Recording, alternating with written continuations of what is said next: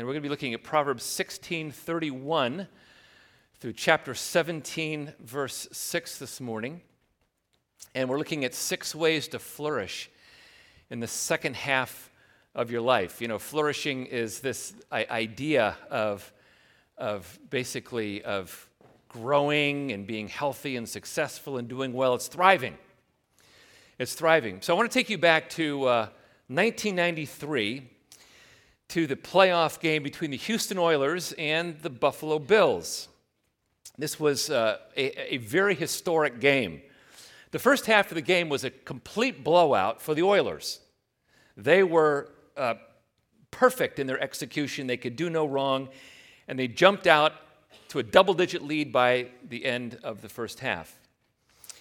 Now, the Bills had been to the Super Bowl the year before. Didn't win, but they'd been there the year before, and they really wanted to go back, and it was not looking like it was going to happen. So Marv Levy, who was a great coach and a great motivator, went into the locker room, and he gave his best motivational speech. Now, I want you to imagine these guys in the locker room hearing the speech, and they're discouraged, they're dispirited, and they lean into what Levy is saying. They get excited about what Levy is saying. Now they're fired up. Now they're standing up. Now they're cheering. And they go back out onto the field, and it's still really difficult. And by the middle third quarter, it's 35-3. And then something happens. The momentum begins to shift in a really big way. And the Bills score an unprecedented 35 unanswered points. Yes, Houston ties it up at the end of the game, but it goes into overtime, and they win.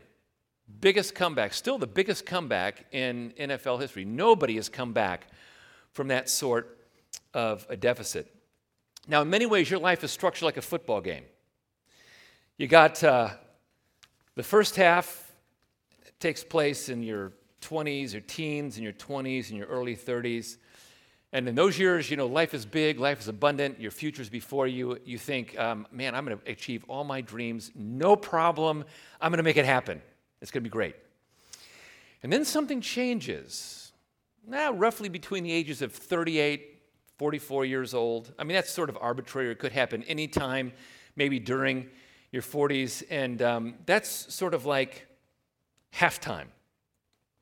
And you're forced to reassess the direction of your life.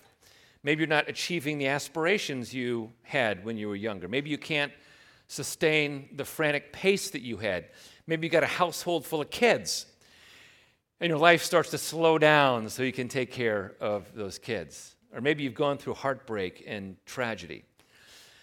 I don't know of anyone who has come through their 30s and their 40s without some heartache, without some significant level of pain.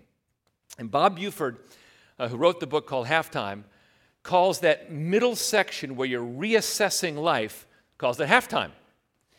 And in that space called halftime, you have to reappraise where you're going and why.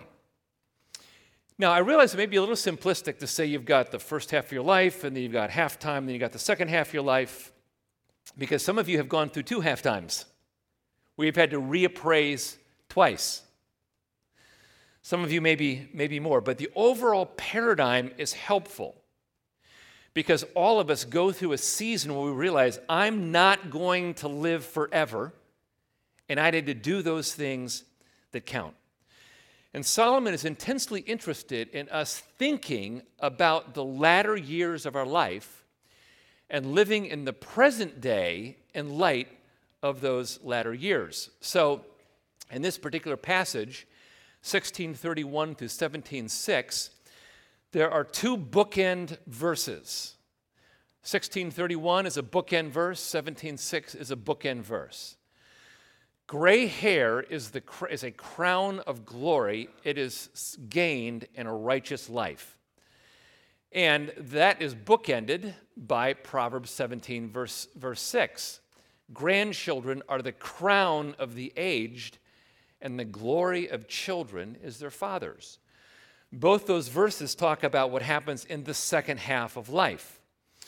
And the verses in between tell us how to live in the present so that the second half is lived in a Godward direction. So let's start with the bookend verses. Solomon is talking about potential here. And he is giving us a very compelling vision. And the vision is this: the last half, the second half of life, can be the best half if you live well. And so think about these two bookend verses for a second. Crown. We don't use the word crown so much in our culture. Unless you're Lady Gaga, she had a crown of skulls on, but forget that for a second. We don't use the idea of a crown so much in our culture, so we don't really understand emotionally what it symbolizes. But for most of human history outside of our country, kings and monarchs, royalty wore crowns.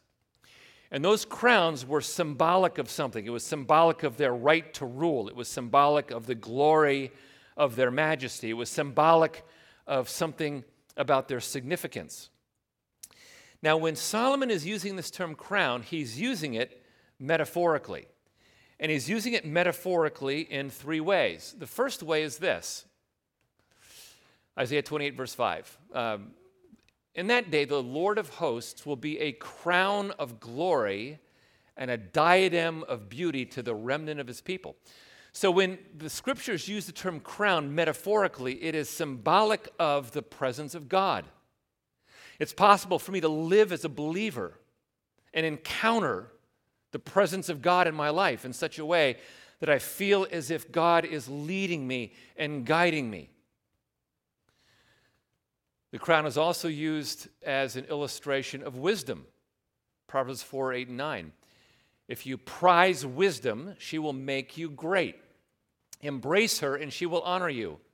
She will place a lovely wreath on your head. She will present you with a beautiful crown. So the idea is that if I am living a life of wisdom, I have some authority with which to live my life. I have the ability to do certain things that are hard-earned through some painful things in my life. Crown is used metaphorically in a third way, for joy. Isaiah 35, verse 10, those who have been ransomed by the Lord will return. They will enter Jerusalem singing and crowned with everlasting joy. So the idea about the crown metaphorically is that people, and this is possible for people in the second half of life, is that they can have the potential to live in the presence of God, experience the joy of God, and lead in the power of God. When Solomon is using that idea of crown in the bookend verses, he's saying that's possible if you live well in the first half of life and if you make good decisions at halftime. Now, let me dig a little deeper because this passage reveals two complementary paths to achieving that. Path number one is in verse 31, and it's gray hair is the crown of glory. It's gained in a righteous life. Now, think about that idea of righteous for a second. He's using the term righteous in Proverbs to mean disciplined. It's somebody who's disciplined to follow the path set down in the Scriptures. Now, when I say disciplined, don't think, I hate discipline. I don't want that. Don't like discipline. The idea of discipline here is you are disciplined for a purpose because you want the results of what those disciplines give to you. For example, when my son was in Boy Scouts, he had a love-hate relationship with Boy Scouts. There were times where he said it wasn't cool, and when I get my driver's license, I'm going to be done. And he felt sometimes like I was dragging him on campouts. He blamed me sometimes for, Dad, you're just reliving your childhood through me. True, but that's a different story. And we went to Philmont Scout Ranch for 14 days, and there were times where, where we had kind of a love-hate relationship with the whole experience. I loved it. But so fast forward 15 years. From the day really almost 15 years from the month that he got his Eagle rank, he marries his wife, Liz, in Seattle.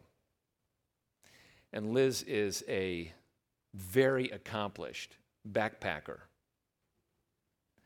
She's summited Mount Whitney in California. She's summited Mount Rainier in the state of Washington, as well as a number of other 14ers. She's very good at the technical side of backpacking. So guess what Caleb says to me now about his Boy Scouts? Dad, I loved what we did. Thank you for doing all you did for me in the Boy Scouts. And this is what spiritual disciplines are like. Do they feel fantastic in the moment? Not always. Not always. But you do them because of the result that you know is going to come as you engage in those things. So I go back to the concept of the crown. People in the second half of life have the potential to live in the presence of God, experiencing the joy of God, and leading in the power of God. But you have to set those disciplines in place in the first half of your life. Now Solomon gets a little bit more specific because there's one discipline that he especially zeroes in on in the other bookend verse, which is 17 verse 6, where he says, grandchildren are the crown of the aged, and the glory of children is their fathers. Now realize Solomon here is thinking theologically back to Genesis, where God says to Adam and Eve, be fruitful and multiply and fill the earth and subdue it, and he asks them to rule. And he's envisioning a grandfather who is built into his children and his grandchildren, and they're now having influence in the third generation, leading people to Christ. Now you could also apply that to discipleship. We could extend that to discipleship and say this could apply to somebody who has built into the lives of somebody else as a spiritual mentor, and they see the expanding influence that's happening in the lives of others. That's the kind of thing that Solomon is talking about. He's talking about living in the second half of life, knowing that you've had significance generationally for the cause of Christ. All right, so let me pause there for a second, and I want to ask you this question. Do you have a vision for the second half of your life? Some of you are there. Do you have a vision for the second half of your life? Now, I know I'm speaking to three different kinds of people. Some of you are in the first half, and you're thinking, wow, second half's a long way away. A long way away. Don't need to think about that right now. So here's what I would say to you guys in the first half. The boy is the father of the man, and the girl is the mother of the woman. And what I mean by that is that the decisions you make in the first half of life become hugely significant at halftime and during the second half. And the challenge that is all through the book of the Proverbs is follow God in your younger years. Be passionate about him in your younger years. Because what you do in the younger years is like the father or the mother to who you are in the middle half and in the latter half of life. Nobody likes the delayed gratification. Nobody likes that. But in a way, what he's talking about are the benefits of some delayed gratification, where you do the hard thing now because of the results that you reap and benefit later. I may also be speaking to those who are right in the middle of halftime. And you're saying, okay, so I have felt pretty beat up. Life has beaten me up. Some people have metaphorically beaten me up. Maybe you've beaten yourself up because you've made some tough decisions. Or maybe you've accomplished a lot and there's a nagging sense of lack of fulfillment. But being in pain at the halftime of life is not necessarily a bad thing. God uses pain at halftime to instruct us about those things that really matter in life. Seasoned leader once said to me, at the halftime, you have to ask yourself, what is in my box? Box? What do you mean, box? The box is the single most important thing in your life. And you ask the question, okay, what's in my box? What is the single most important thing in my life? What's the treasure that I value over and above everything else in my life? What is that thing?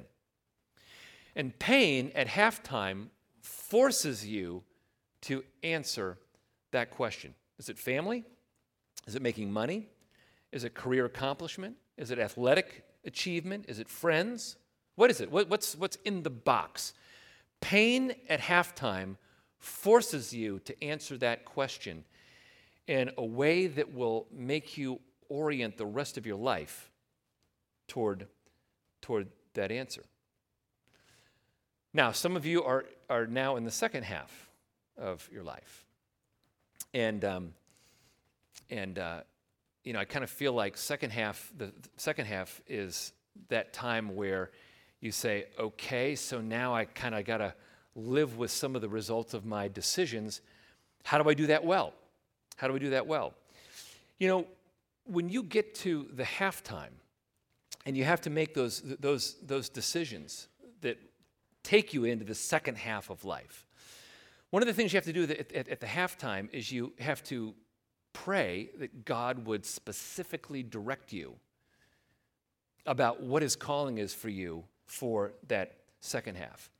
You remember how the Buffalo Bills in 1993 were down by 35 points? It seemed hopeless. And Marv Levy gave the halftime speech of his entire career, and they came back. You need direction from God at the halftime. Now, let's go from there to the pathway. The potential is that the second half of life can be the best. Now you go to the pathway. There are 6 specific things that you can do to grow with integrity and joy so that the second half is a great half. All the 6 things I'm going to talk to address the second half issues of life. I'm not going to go particularly deep into these 6 areas, but I'm going to kind of go through them in bullet fashion as they're mentioned here. The first way is this: be slow to anger. Be slow to anger.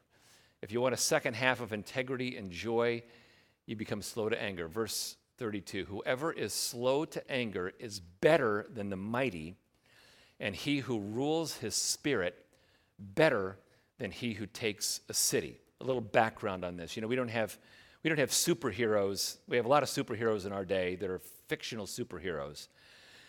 Not that many real-life superheroes, but there are a few. Here's a superhero. This is Alex Honnold, who has recently climbed El Capitan in Yosemite without the aid of ropes. Does that make you just dizzy, like looking at that and thinking, how does he do that? He has no ropes holding him in. This guy is incredible as a free climber, and he has done things that people thought were completely impossible. He's one of those modern-day heroes. Here's another modern-day hero, Ben Carson, who did all this amazing work in pediatric neurosurgery. Here he is, much younger years, describing how he's going to separate Siamese twins. Amazing. Well, back in the day, in the Old Testament, the way you got to be a hero was to take a city. Here's a medieval walled city. Well, back in before the first century, if you wanted to be an amazing hero, you would lead a group of people to defeat a walled city. And what Solomon is saying here, who's a real superhero? It's the person who rules his spirit, who rules over his spirit. That's the real superhero. The person who is slow to anger is a person who is safe inside his family. It's a person who makes decisions well inside his family. It's a person who is welcomed as a leader inside his family. A person who does not rule their spirit well creates a wall that prevents true intimacy in a family. So if you get to the middle half of your life or the second half of your life and you're not ruling your spirit well, in other words, you're quick to anger, you will not have those kinds of relationships in the second half of your life that allow you to lead well. So if you want to lead well with integrity and joy in the second half of your life, you learn to become slow to anger. Is that a hard thing to do? Yeah, it's a hard thing to do. Otherwise, Solomon wouldn't say, he who rules his spirit is better than he who takes the city. It's very hard to do. But working at the discipline of being slow to anger is one of those disciplines that pays off big time in the second half of life. Here's the second thing. Proverbs 16:33, the lot is cast into the lap, but its every decision is from the Lord. So second way you move into the second half with integrity and joy is you stay confident in God when life gets chaotic. This verse is very interesting because he's referring to the Urim and the Thummim stones. A little background on that. The high priest had a breastplate, and built within the breastplate was a pocket. And inside that pocket were two stones, the Urim and the Thummim stones. And when hard decisions needed to be made, the high priest would put his hand inside that pocket, bring out the stones, and throw the stones down onto the table as if they were dice. That sounds crazy to us in our day. Like, why would you ever do that? But God had ordained that the high priest could make hard decisions by using those stones, and the results of those stones on the table would be the will of God.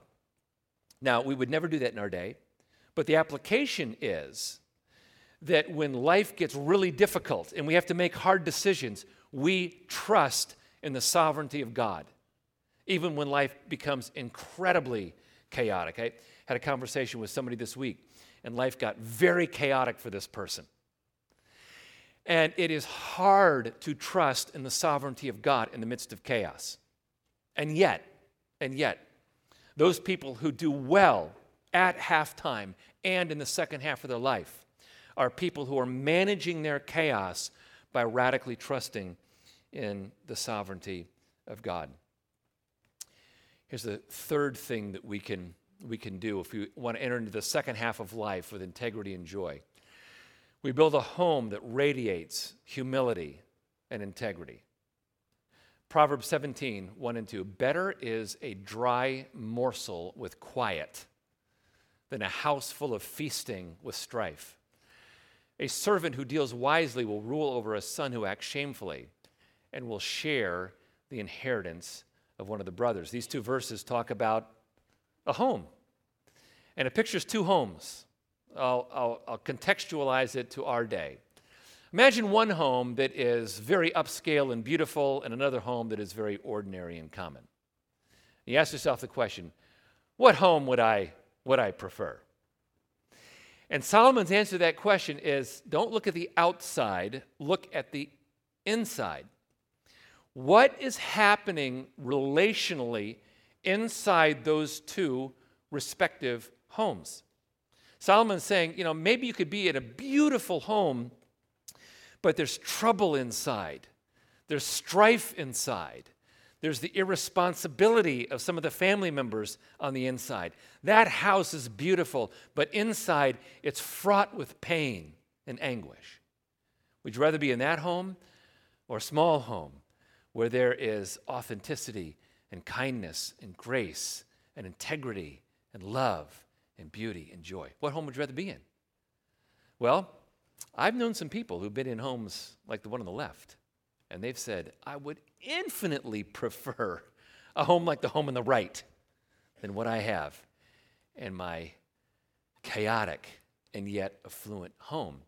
You want to enter the second half of life with integrity and joy. You build a home life that radiates humility and integrity. The thing that's kind of, I think, amazing about kids is that you will be remembered in the second half of life not by the things that you acquired or the success that you have relative to the world. You will be remembered by the love that you gave. That's how you remembered. I've talked to the son of a very, very accomplished man. And he told me, man, growing up in my home was pressure. It was pressure. And what I wanted was his unconditional love. What I felt was his pressure. His pressure. And that dad did not have second half influence on his son because pressure was the character of the home in his earlier years. Now here's a fourth way. Stay faithful to God in the midst of testing. Proverbs 17 verse 3, the crucible is for silver and the furnace is for gold, and the Lord tests hearts. The Lord tests hearts. Here's a truism about life.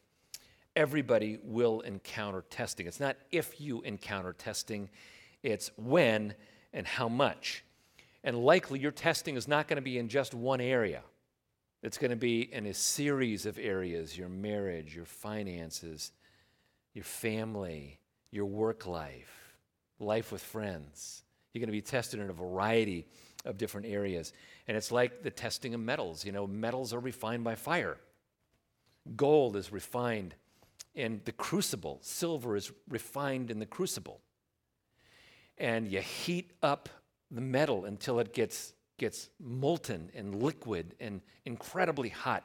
And guess what rises to the surface? The dross, the scum. And you have to scrape that stuff off the surface. And that's what testing does. And everybody in life will go through testing. How do you respond to testing? Some people respond really well. They respond in humility. They respond with a desire to shift things around and move things in a Godward direction. Some people don't respond very well in adversity. And what happens to them is they become bitter and angry and frustrated and rage against God. And what he's saying here is the crucible is for silver, the furnace is for gold, but Yahweh, the one who loves you, he is the one committed to testing your heart, meaning he wants to purify you and grow you and shift you into a new place. Here's the fifth way that you can grow into the second half of life with integrity and joy. Be very careful about where you get your information. How relevant is that in our day and age where people are talking about fake news on both sides? They're always talking about fake news. Be very careful about where you get your information. We live in an age where it's easy to get wrong information. And behind that wrong headline is a massive amount of so-called research that backs up that so-called wrong headline. And you got to be very careful about where you're going to get your information. I'll give you one example that is relevant.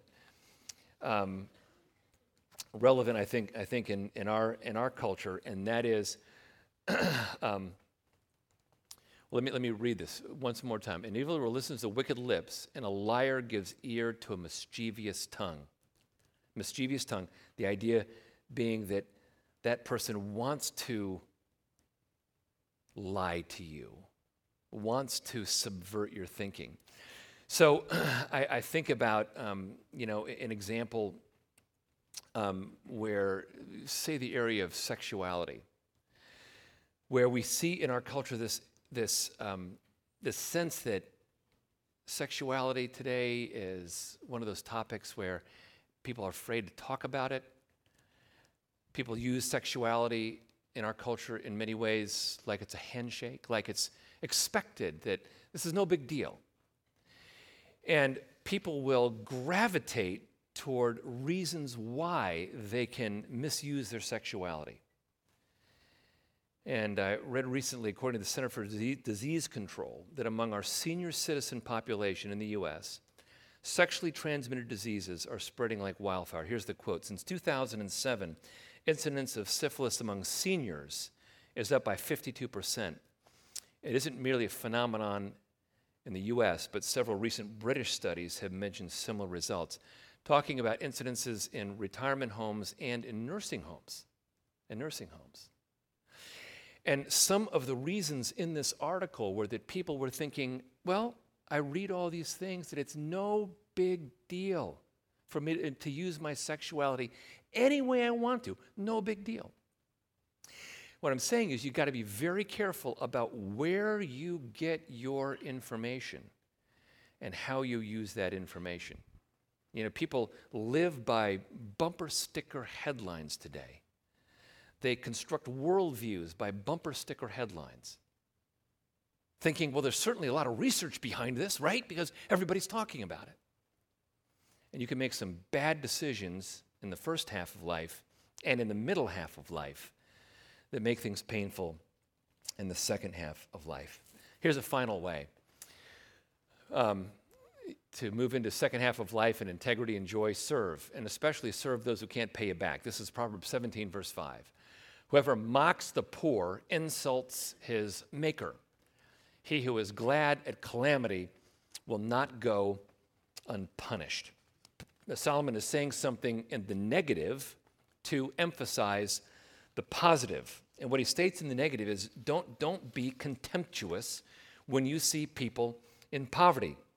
A lot of people in the second half of life get sloppy in their thinking about poverty. And they see somebody who is poor and they say, you know something, I sacrificed. I used grit. I delayed gratification. I'm doing pretty well right now. And I see somebody who may not have used grit, may not have used delayed gratification, and they're not doing too well right now. And they probably are not going to deal well with my help.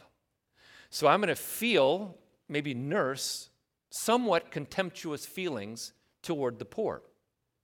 Or they might say, yeah, I value being generous to the poor as a concept, but I don't do it.